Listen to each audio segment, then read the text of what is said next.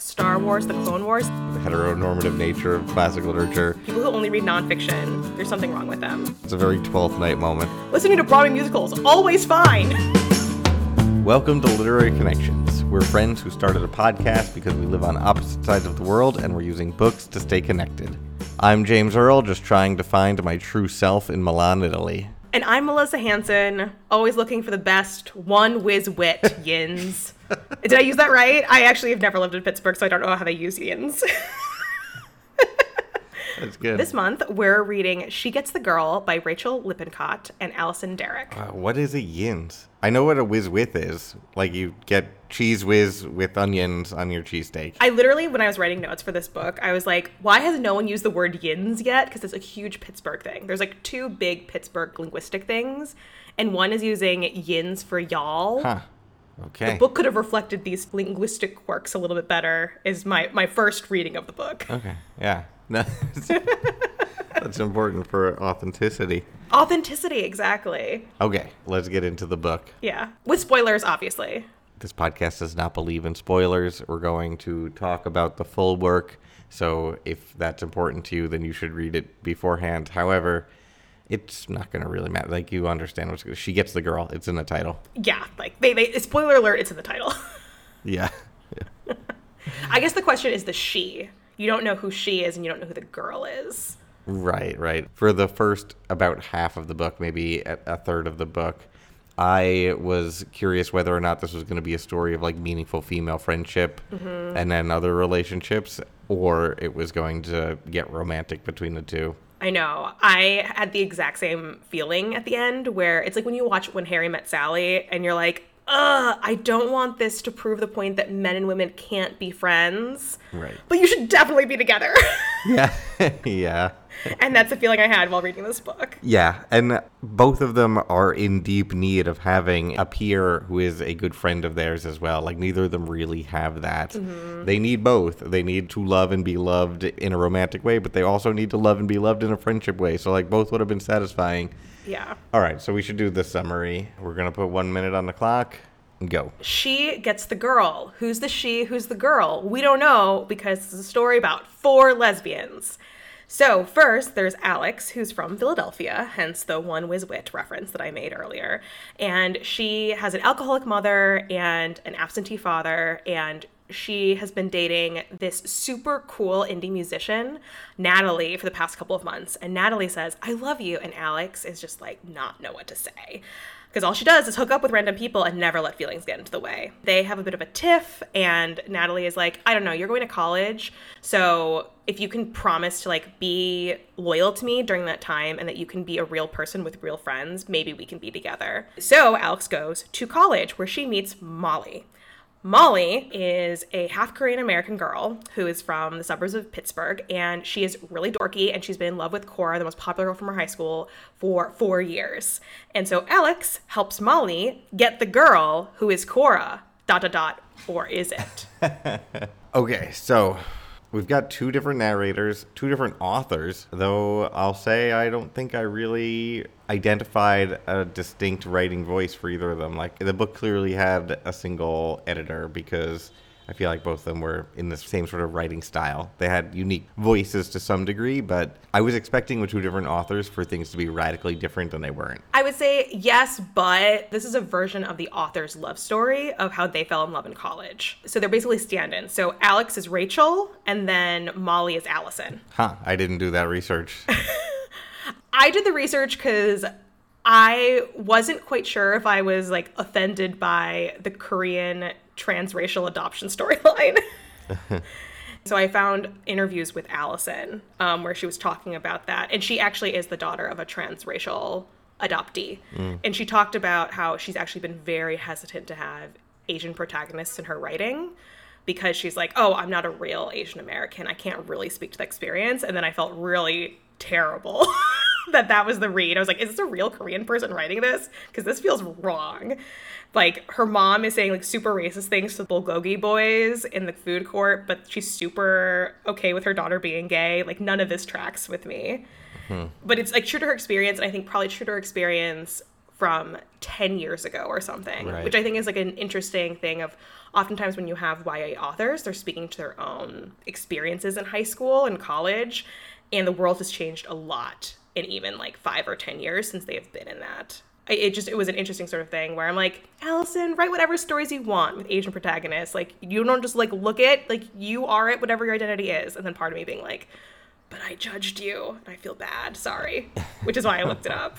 But back to the original point, which is they didn't have distinct voices. My theory on that is always you kind of become the person that you're with sometimes. Like, you have the same opinions, you start saying the same phrases. Right. And if they've been hitching a U-Haul with each other since they were like 18, they probably have like morphed into a very similar person when it comes to like how they speak. Right. And I'm sure they were reading each other drafts and Totally. giving feedback on it. And they both like value the same things in writing, having been together for as long as they've been together. And they got their major together. Like, they had the same writing major that they got together, which is also like a romantic thing. Yeah. For both people to be successful writers together, I feel like. These are classic things that can encounter jealousy. Yeah. So I think a good place to start with this one is that both of the characters have a very clear need versus want storyline. Alex wants to prove that she's a good person. She wants Natalie. Alex is, it seems, usually the most charismatic, hottest person in the room, and so it makes sense for her to be dating the rock star on stage, hottest person in the room. She wants that. She wants that for herself. She wants to prove that she's not broken, that she can be in a relationship, and so she sees Natalie, the rock star, as a proxy for having accomplished that. And so, like, those are the things that she wants. What does she actually need? Actually, my favorite character in the entire novel, who I didn't mention in the summary, is Jim, her boss at the food truck. Yeah. Obviously, like, what she needs to a certain extent is a level of intimacy, which is what Natalie's telling her. But what she really needs in order to be able to be intimate with other people is to, like, come to terms with her own relationship with her mother and set boundaries. The interlink between boundaries and intimacy is very difficult. In particular, Alex struggles with knowing the difference there. She like overgives of herself in a way to like avoid the intimate conversations. That's interesting because I don't think that answer necessitates Molly. Like, I don't think that Molly is the path to that for her. Or is she? The reason that Natalie is having a hard time creating relationships is because she's not creating boundaries with her mother. But what she is doing by not creating boundaries with her mother, because she's super linked to this woman who's a complete mess, is that she hides that part of herself. Yeah, she certainly hides, like, her vulnerability. She puts up the wall of being the hottest, most charismatic person in the room. And, like, when Molly and her first meet, she does something to, like, push Molly away immediately by making some comment about virginity and, like, making sure that she is essentially subordinating everybody beneath her. She's creating a power structure where sexual experience and, like, being desirable is at the top, and she's at the top of that particular source of power, and so then, like, everybody else is vulnerable and she's not. And yeah, I guess Molly is a pathway to her seeing situations where being hot and charismatic isn't necessarily the most valuable thing or the most powerful thing in certain situations, and then, like, letting herself still be there. Like, going roller skating is a good example of this. Like, going roller skating with Molly, like, you can't look cool roller skating if you don't know how to roller skate. And yet she goes there, she, like, lets Molly be powerful and lets herself be vulnerable in that situation. And then that, like, allows her to set boundaries in other places, I guess, because she's able to recognize that and not necessarily be the most powerful person in the room. To quote the most recent episode of Star Wars, The Clone Wars that I watched, the only way to avoid humiliation is through humility. You've been avoiding the Star Wars for so long, and now it seems we can't avoid it. Now I'm all in.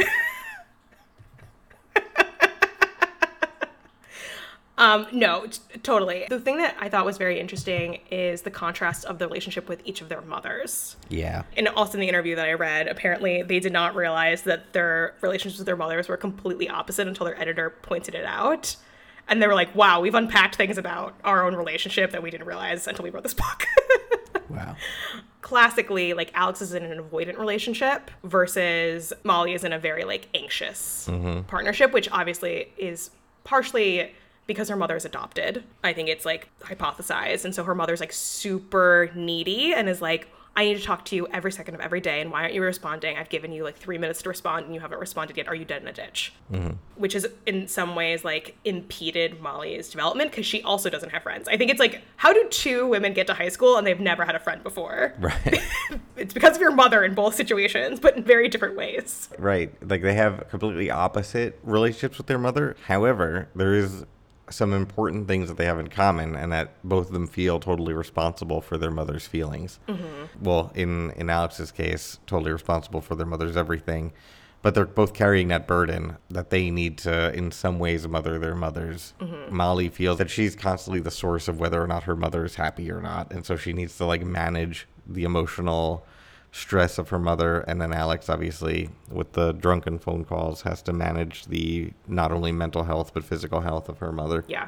And that's hard. Beyond that, a notable difference is that Molly has somebody in her life who loves her unconditionally. Like, even though she feels responsible for her mother's emotional health, when she shows up and she's like, don't be mad at me, the mother's like, what? I love you. Like, none of this matters. There's nothing that Molly can do that is going to make it so her mother isn't going to show up for her. Honestly, it would surprise me that Molly had never had friends before, because she has like a real like honest relationship with her mother and her father and her brother, and that they like all know who her crush is, and they're all like really supportive. And I'm sorry, like, you've never had a friend before?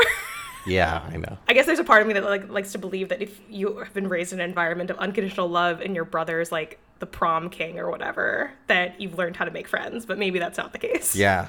I remember when I was reading the book, we were traveling together, and I remember saying something about how there's like very little male, like all the love interests, all the friendships are female. There's a lot less male energy in the book than previous books we've read. Having said that, Molly does have a father whose name is Charlie Parker, like the famous saxophone player. Oh, of course. Like, it had nothing to do, but I saw the word Charlie Parker and I was like, wait, when does this book take place? Like, is that what's happening here? But no, that wasn't what's happening here. Their fathers are both absent. In Alex's case, the father is like actually absent and is nowhere. In Molly's case, the father just like isn't in the book, and he makes one dad joke in the very beginning and then is gone for the rest of it. But they do both have an important male character in their life. Molly has her brother, who is like a safe green world space for her throughout the book. Like, anytime she is stressed, she can just go to her brother's house and like have a pizza, and He'll make her pancakes. Yeah, pancakes, and everything's fine. And in the case of Alex, it turns out to be Jim. And that relationship really is sweet, the Alex-Jim relationship. Yeah. Obviously, there's the big moment when they drive all night. But what I really liked about that moment is it wasn't, like, neither of them are particularly sentimental. And so, like, that's not actually what Alex needs in a friendship/relationship. She doesn't need the like corny hug it out moment. She just needs somebody there to like show up with her. And so he like shows up with her, takes her there, and at the end of it, rather than it being this like emotional like, hey, thanks Jim, whatever, instead she just goes, hey, sorry we didn't make the food truck. And he's like, they always put us near the bathrooms, those effers. And she's like, yeah, those effers. And like that's the relationship that they have, that they just need each other to be mad at the right things together. And I think also that both of those characters, Molly's brother and Jim, the food truck owner, are like a slightly more evolved version of both of them. Her brother is a version of her that could be popular and have friends. And Jim is someone who's been able to work through to the end of his alcoholism. I mean, you never stop working on it, but just like he's in recovery, and that's really important to him. And there's something that's like incredibly safe about that. Yeah, I really like that idea of those two characters being more evolved versions of the two protagonists. In particular, like you see Alex, when Molly gets hurt playing rugby, she immediately goes and gets ice, and like she shows up, she like is there, she does what she needs to do to be present and helpful in a moment of distress. And that's like exactly what Jim does. He just does it in this like even more evolved way than she does. So yeah, I could see like that she grows into being an authentic Jim-like character. Right, and there's multiple ways that you can be like a friend or a mentor. I think Alex feels sensitive that, she's not like Cora, who immediately like runs to Molly's side and is like, oh, is everything okay? And is very like feminine about the whole situation and like taking care of, and like, how's your bruise? And Alex is a practical person. It gets the ice. and comes back, and Molly's character is like, oh, she's breathing so heavily, she must have run so fast. There was something that was like really beautiful about that moment, which is also how to be a friend is different. And I think they both have an idea of like what it means to be friends with someone, and kind of like what being friends with someone is like being yourself. Leaning into your strengths there. Yeah, leaning into her strengths.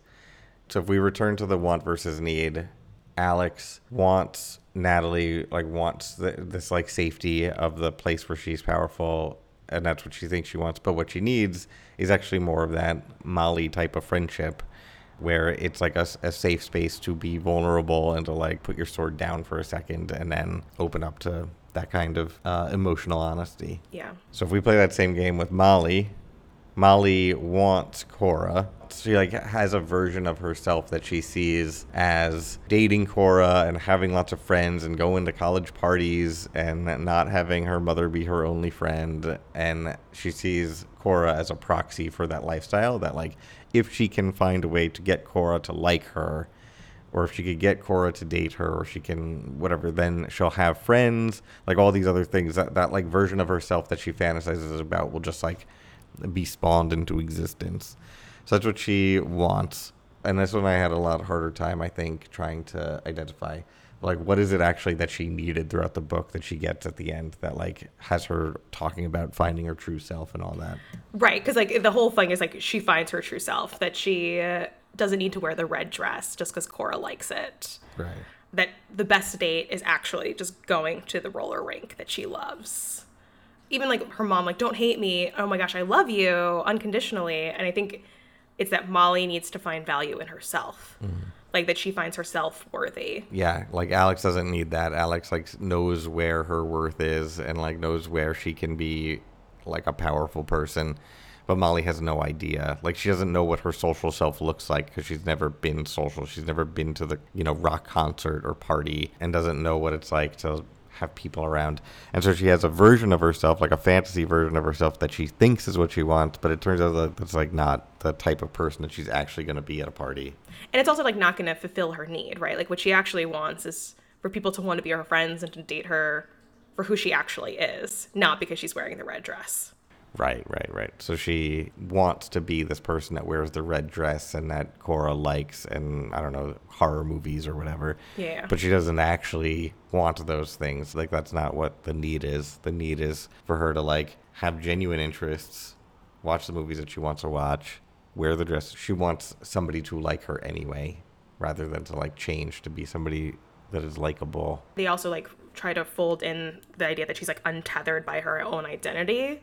And that's what's like causing a lot of it, especially her understanding of her own Korean American identity. Yeah. Like if you're untethered with who you are at your core, it's hard for you to see yourself and know yourself and value yourself. Right. And her mother, her only friend, is part of what has made her untethered to some parts of her identity. Right. Who thinks that a part of her is gross.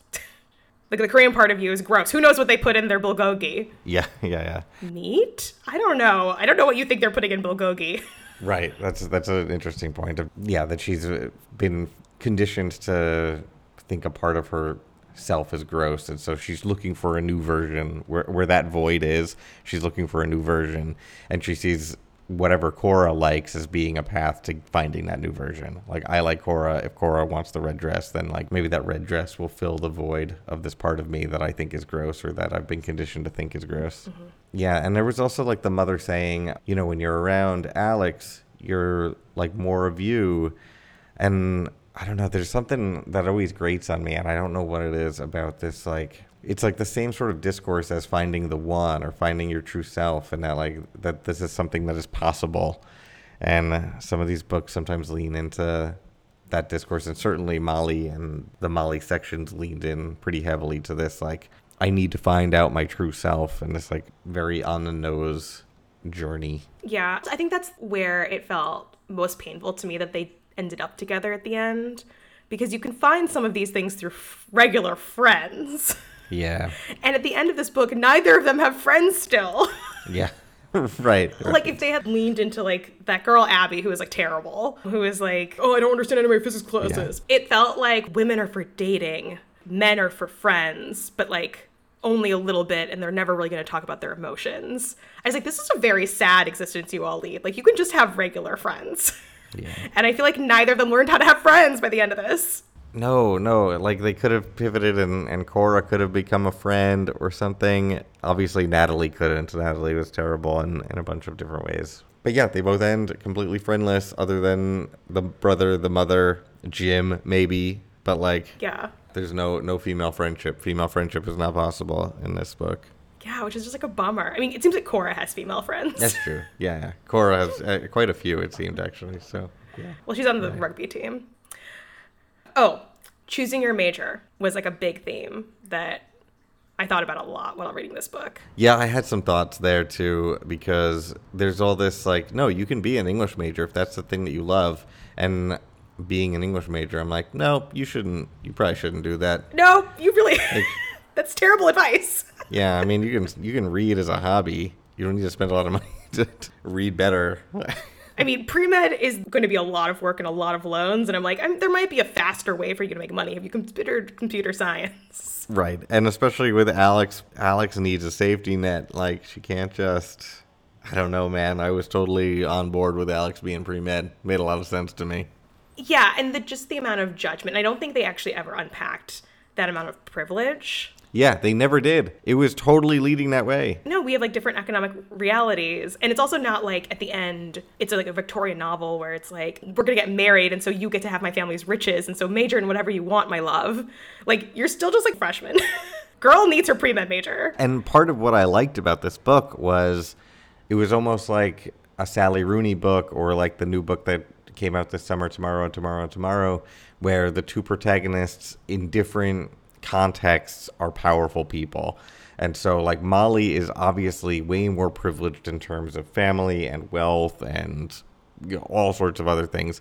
But Alex is more privileged when it comes to like social charisma, conventional beauty, and all of these other things. And when they're put in different situations, those intersections of power compete and they need to reconcile them between themselves. Like there's an ethics of care between them where they need to figure out how to react to things and like what is the best reaction for the relationship between them given those intersections of power.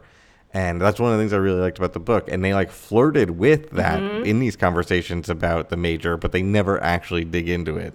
Yeah, they basically just like both sides it, where Cora's like, well, I think you should just do whatever you love. And you're like, oh gosh, Cora's got some problems. We see why she's not going to be the girl in the end. Yeah. And then Molly just kind of like half-asses it, half to Cora and half to Alex. It's not satisfying. Yeah, it's not satisfying because that's Molly's moment to realize that she has the privilege of even thinking about these things in a way that she does and that Alex doesn't. And it doesn't seem like she ever has that moment of realization that perhaps she is powerful and Alex isn't in that moment. Like you get much more of that at the roller skating rink where she's like, oh, I have power in this particular context. And that's like such a superficial thing compared to like structures of wealth. Yeah, and maybe it is okay, quote unquote, because it's like a novel and you want them to have the happy ending where they're fulfilled in like all ways. Yeah. Plus, like, this is the love story of these two English writing majors who went to college together who are now both professional writers, and it worked out for them. Right, it worked out, yeah. And so yeah, keeping that in mind, that you sort of know the ending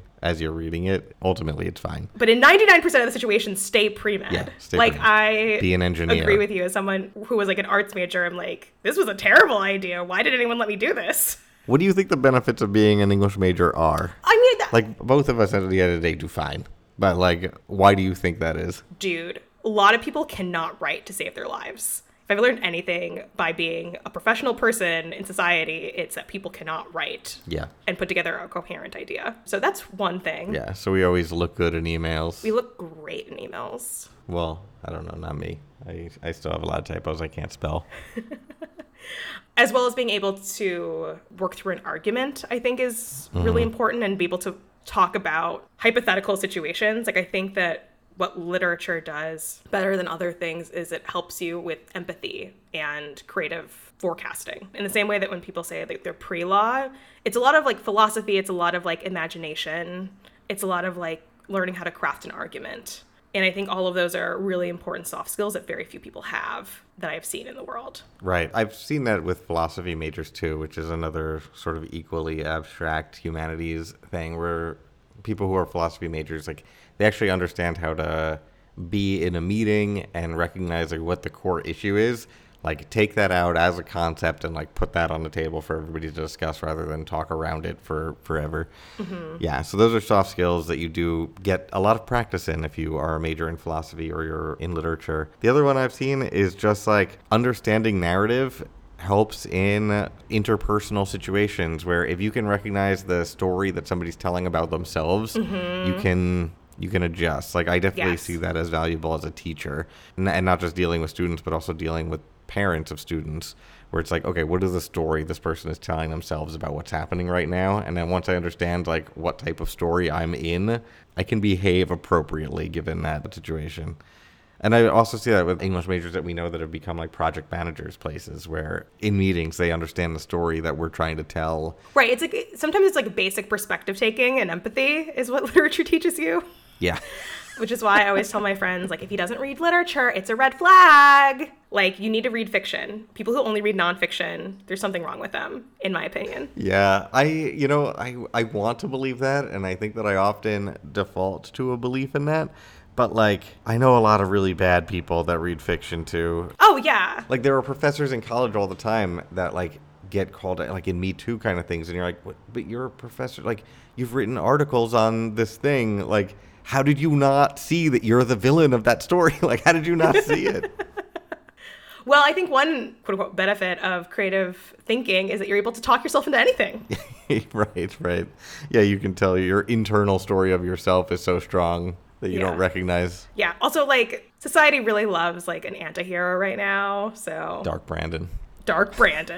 I feel like the book was trying to create direct comparisons to a couple of different books. So Cyrano de Bergerac, obviously. A little bit of, they talk about Twelfth Night, especially just like an honoring of the classics, which I know, what is a classic and why is it all Western? Is a conversation you and I have had.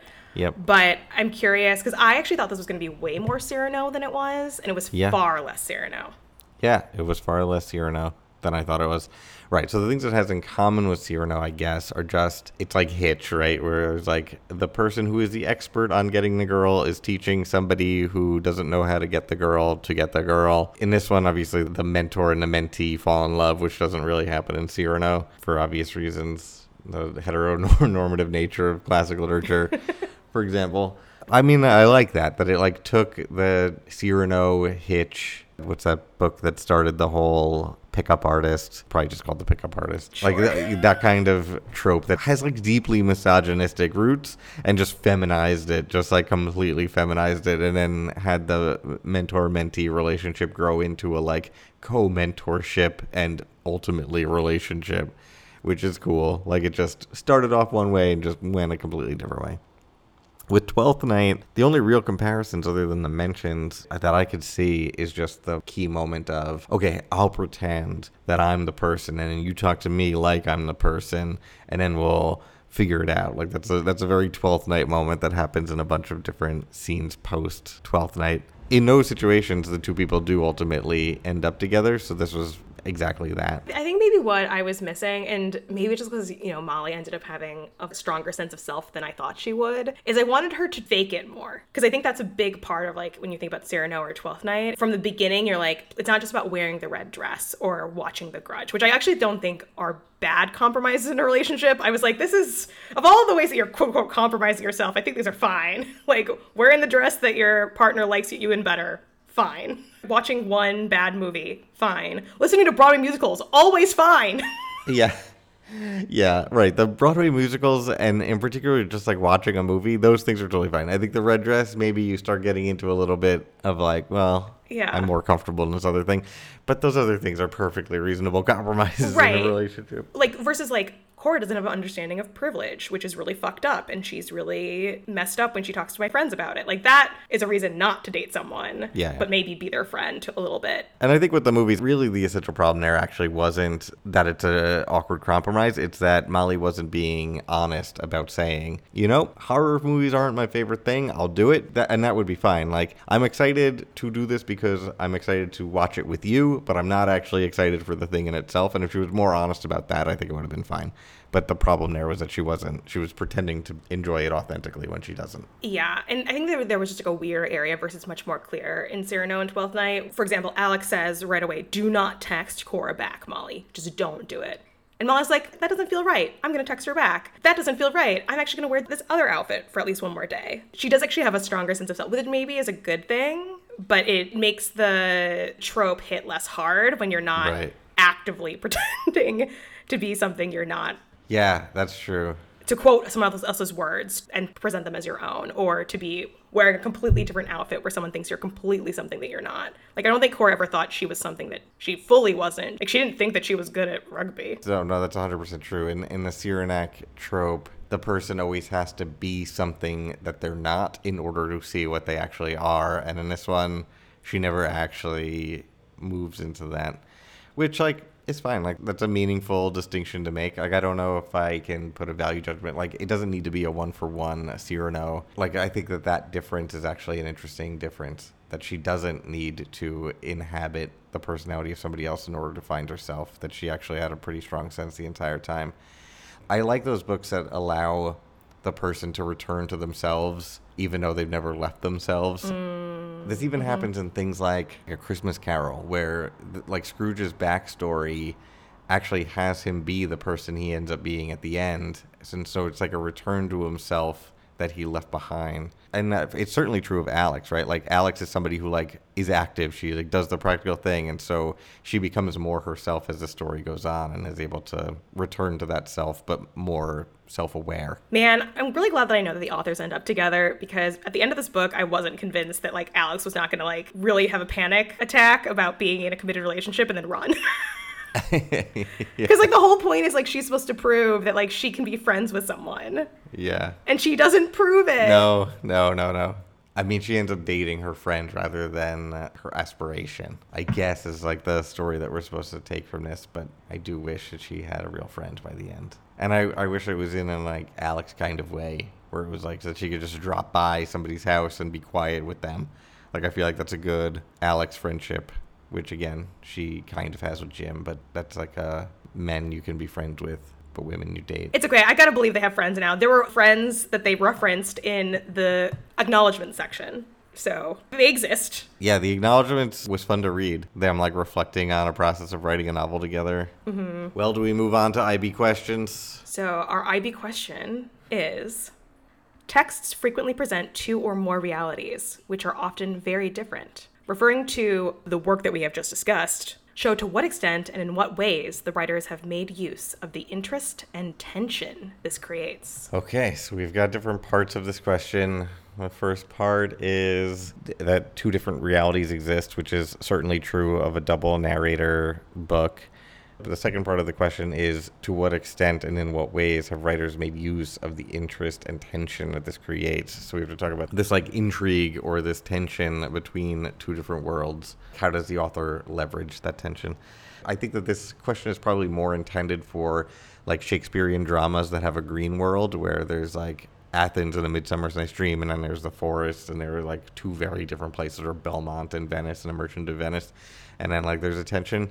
In this one, both of them exist in the same exact place, but their realities are completely different and often aren't shared. So like Alex has a very secretive life. Nobody even knows about her mother except for Natalie. Like, her world is completely separate from her social existence, but it exists. And so I think you could probably answer this question. You don't even need to do the Molly versus Alex thing. You could probably just do Alex with like college campus is her green world. Her existence at home that nobody knows about with an alcoholic mother is a completely separate reality. So that would be a path, but probably not the best path for this. You have brainstorming thoughts? I feel like my thought is more about like what they view the realities are, as well as like your classic rom-com trope of miscommunication, where like we as the audience can tell that they're in love with each other, but they in their own heads can't. And like that's the main thing that all rom-coms create, is like that sense of dramatic tension. We know they're in love, but they don't know they're in love. Yeah. And I think that something that's interesting with a dual perspective, I'm thinking about the version of the novel that's only Molly's perspective or only Alex's perspective. From Molly's perspective, the first interaction she has with Alex is so negative, it would be very hard for me to climb back to wanting her to be with Alex. Yeah. Because if I did not get the opportunity to be in Alex's head, Alex is very cruel to her in the first party and like almost like mocks her realizing that she's in love with Cora, which is pretty cruel. Yeah. And then I think if it was told from Alex's perspective, it would be, but why Molly? Right. Molly's boring. what? Yeah.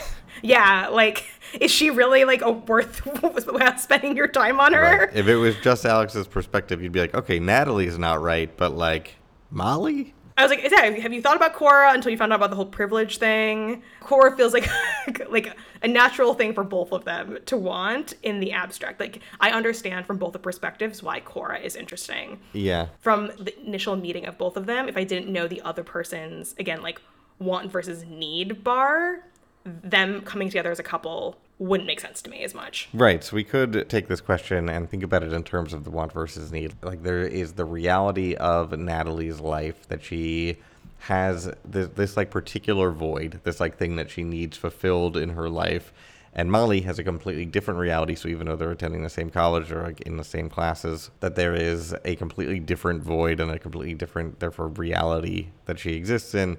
And that there's a tension there, and both of them have the potential to round off the edges and like help each other be that person that they want to be ultimately, or that, to be more exact, the person that they need to be in order to be self-actualized. And I think there's the other thing we've talked about is they're in different realities when it comes to like socioeconomic privilege. Yeah, I think you like first spend time in the essay establishing that they have very different family lives and that those are two completely different realities. I really wish they had dug in deeper into this theme the more that we talk about it with the major and stuff. But like when Alex is like, we need to invite Cora to breakfast, like that's how she talks about how hungry she is. She's like, let's go invite her. And then Molly adds at the market, which is like on the student food plan, but ad hoc, it's like $20 for you to go per meal. And Molly's like, it's fine, I'll cover it so that you can go with us. Right, and that positions her in a space of power. Like, that's one of the first times that she's in a space of power compared to Alex, is that she has to be the one paying for things. But, like, it also doesn't matter to her, and that's, like, that is the important thing. Thinking about money is just not in her reality at all. She doesn't need to work in a sweaty food truck. Mm-hmm. Yeah. And the sweaty food truck as part of Alex's reality is like not in Molly's story at all. Like she barely even knows that this exists. She just knows that Alex works at a food truck. She doesn't even know the reality of what that means to work in a food truck. How hot it is, the bathroom breaks, the like dealing with people and how bad they are. She gets like one scene where she's like, oh, it looks like it's way hotter in there than it is out here. Alex isn't looking as flirty as she normally does.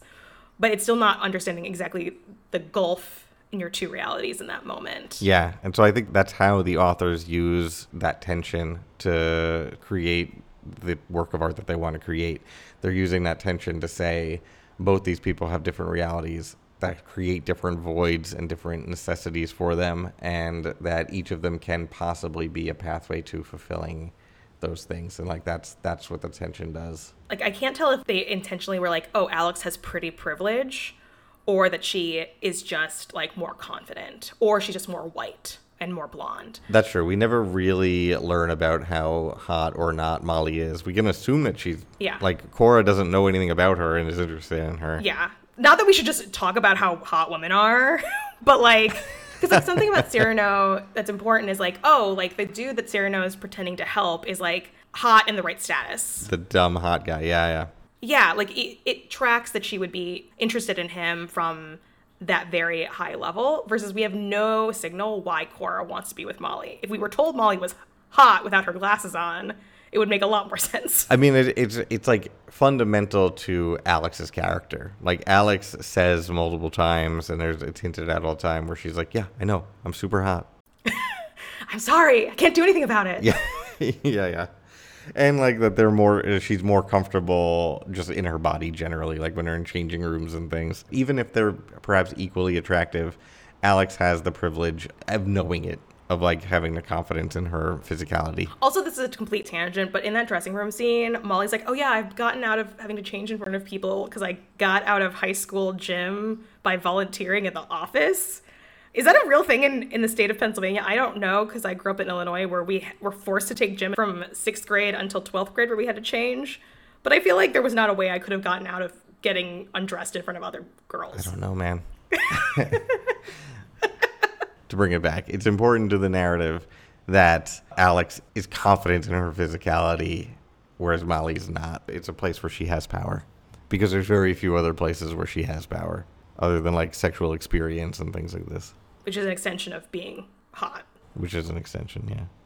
And being confident with that. And needing that to survive. Right. Like, she has to use her physicality to survive, or at least has to is the wrong word, but she has found a way to survive by using her physicality. Right. Like, even in the opening scene where she's like, I need to find a place to sleep. All my options are women that I've slept with. And then she calls up some poor person and is like, but we're not going to sleep together. I just need to physically sleep before I go to Pittsburgh. And then she's like, I'm not interested anymore. Yeah.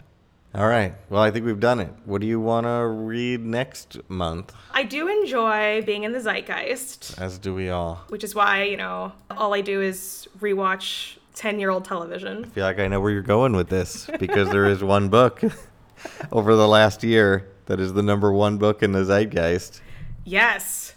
Tell me about it. I mean, you're either going Evelyn Hugo or you're going It Ends With Us. Like, those are the two books. They seem to be must-reads because of Book Talk. As they said in this novel, Book Talk is basically God, so we should do what Book Talk tells us. And the 1.5 million reviews on Goodreads. I guess we're going to do It Ends With Us. By Colleen Hoover. Which is good. It's timely. There's a sequel coming out, I think, sometime soon, or possibly is already out. Oh, and it's a love triangle in Boston. Okay, the sequel is expected to be published in 2022, so it's coming soon. Maybe it will even be out by the time we record the next one. But let's meet up next month and talk about It Ends With Us, because I know that I have a lot of students who have read that one, and hopefully we can get some listens out of it. Yeah, they'll hopefully think that you're cool after you read it. Yeah, right. Fingers crossed. Finally. Literary Connections is hosted by me, James Earl, and Melissa Hanson, and we're produced by Kimberly Johnson. You can follow us on Twitter at lit_connections. Join us next month when we'll be reading It Ends With Us by Colleen Hoover. See you next month.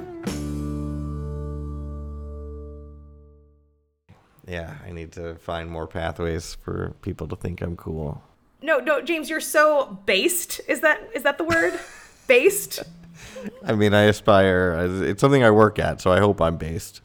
I think that even discussing based in this way is pretty based.